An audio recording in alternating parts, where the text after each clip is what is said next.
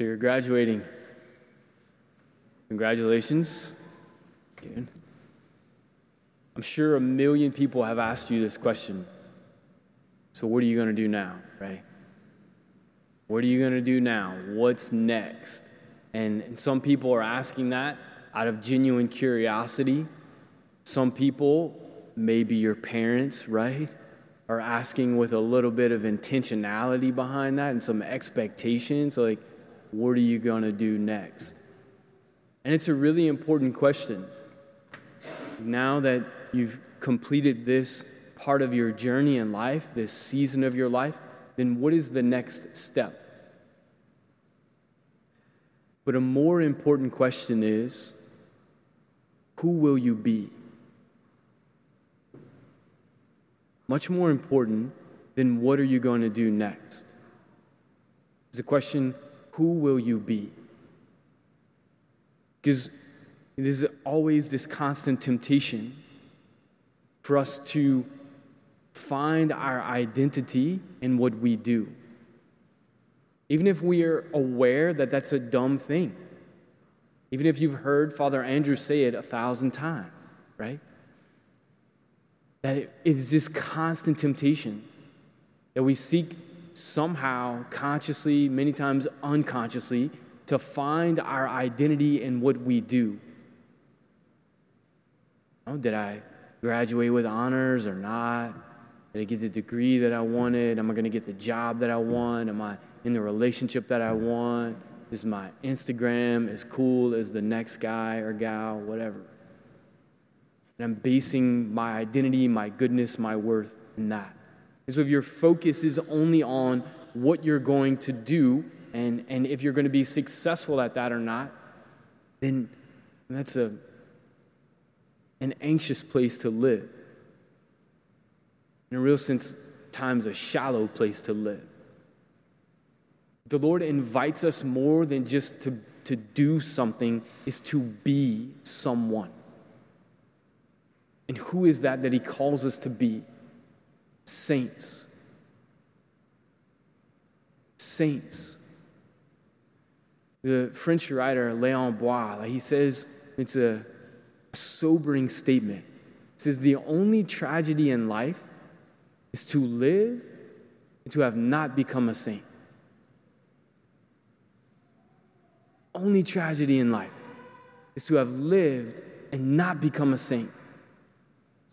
And when we use that word saint, it's not this, what's my word bank is not working. I have like 3 words, porcelain. I was like polyester, not the word. It's not like this porcelain saint, right? And there's this false sense of this saccharine sanctity. One that is very incarnate.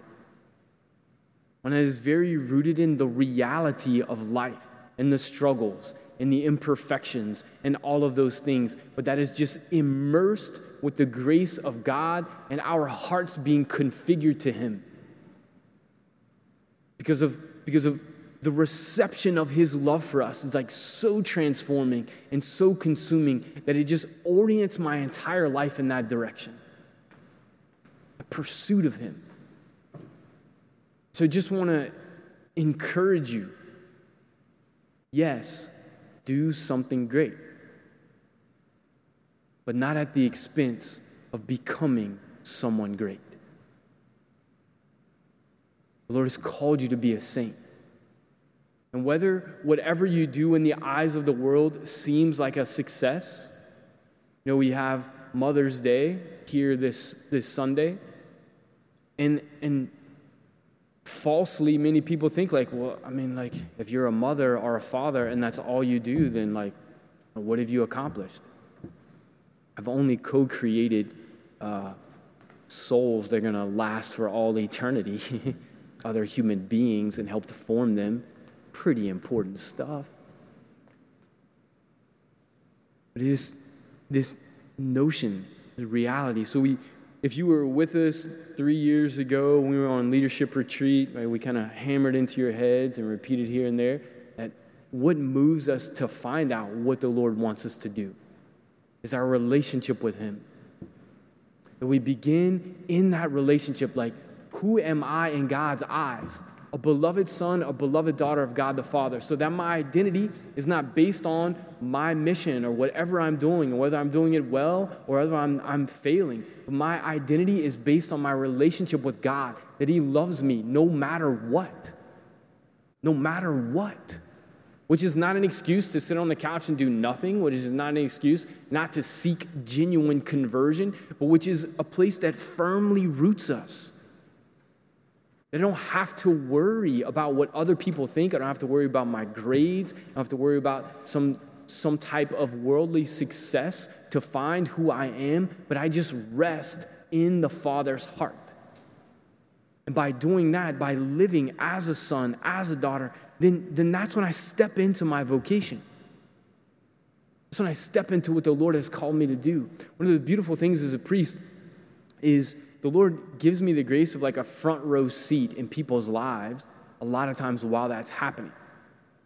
And it's amazing for me how many times sometimes folks, like maybe later in life, the light comes on. They're like, oh my God, I've been chasing the wrong thing my whole life.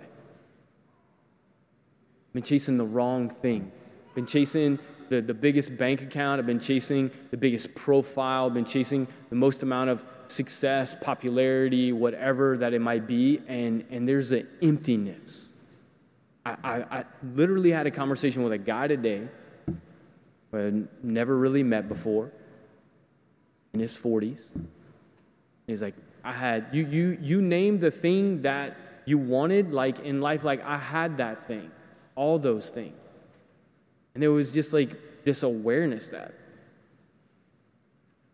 if this is all there is, then is life really worth living? And he didn't start that way. That's the thing. I'm not telling you something you don't know. I'm not telling you something you haven't heard. It's like, okay, Father, that's a little cliche, but it's the truth. And when it happened, we just kind of slowly veer, right? We just slowly veer, and the next thing we realize, like, wow, like I'm way over here in the jungle. My eyes stay focused on the Lord, becoming the person that he has called me to be in communion and in relationship with him. And then, as St. Catherine of Siena says, what happens? We'll set the world on fire, which is hopefully what you want to do, right? How do I want to do that? What am I going to do in my life? Set the world on fire, because I am stepping in to the vocation that the Lord has created me to be by remaining in communion with him. And as you're doing that, one little piece here that I'll add: do not be afraid of commitment. Do not be afraid of commitment, especially when it's difficult. Especially when it's difficult. I firmly believe that one of the idols of our current culture, and if you really look at it, it's been there always, is that this idea that everything has to be smooth, right? Everything has to be smooth. And if it's not smooth, then somehow this is not what God wants. And somehow I need to do something else. So somehow I need to change my path, to change the whole thing in my life. It's not true. I mean, if you read the scriptures, man, it's not really smooth. Journey's not smooth. And the Lord tells us, right? Take up your cross. If you're going to be my disciple, take up your cross every day. And part of the challenges in being firm in those commitments, it forms you. Like it forms you to be a person who can persevere in love. And today, we have Jesus is speaking about the bread of life, and he's talking about the manna. And like in the context that he's giving us the Eucharist, he's talking about the manna. And that's the big journey, like where they're going from slavery to the promised land. And they're passing through the desert. And every time it got difficult, they're like, man, why are we going to the promised land? Let's go back to Egypt. Like, what? What? You want to go back to slavery? Because it got a little hard on the journey? No. But we get dumb. We do. Like, oh my gosh, it's hard. And then so what does the Lord provide, right? This miraculous bread. so that they would not turn around, that they would walk with him day by day, persevering through the desert, in experiencing God's loving provision for them every day. And they couldn't take it and save it up. Like he was like, hey, come here every day, pour, and I'm going to give you more manna.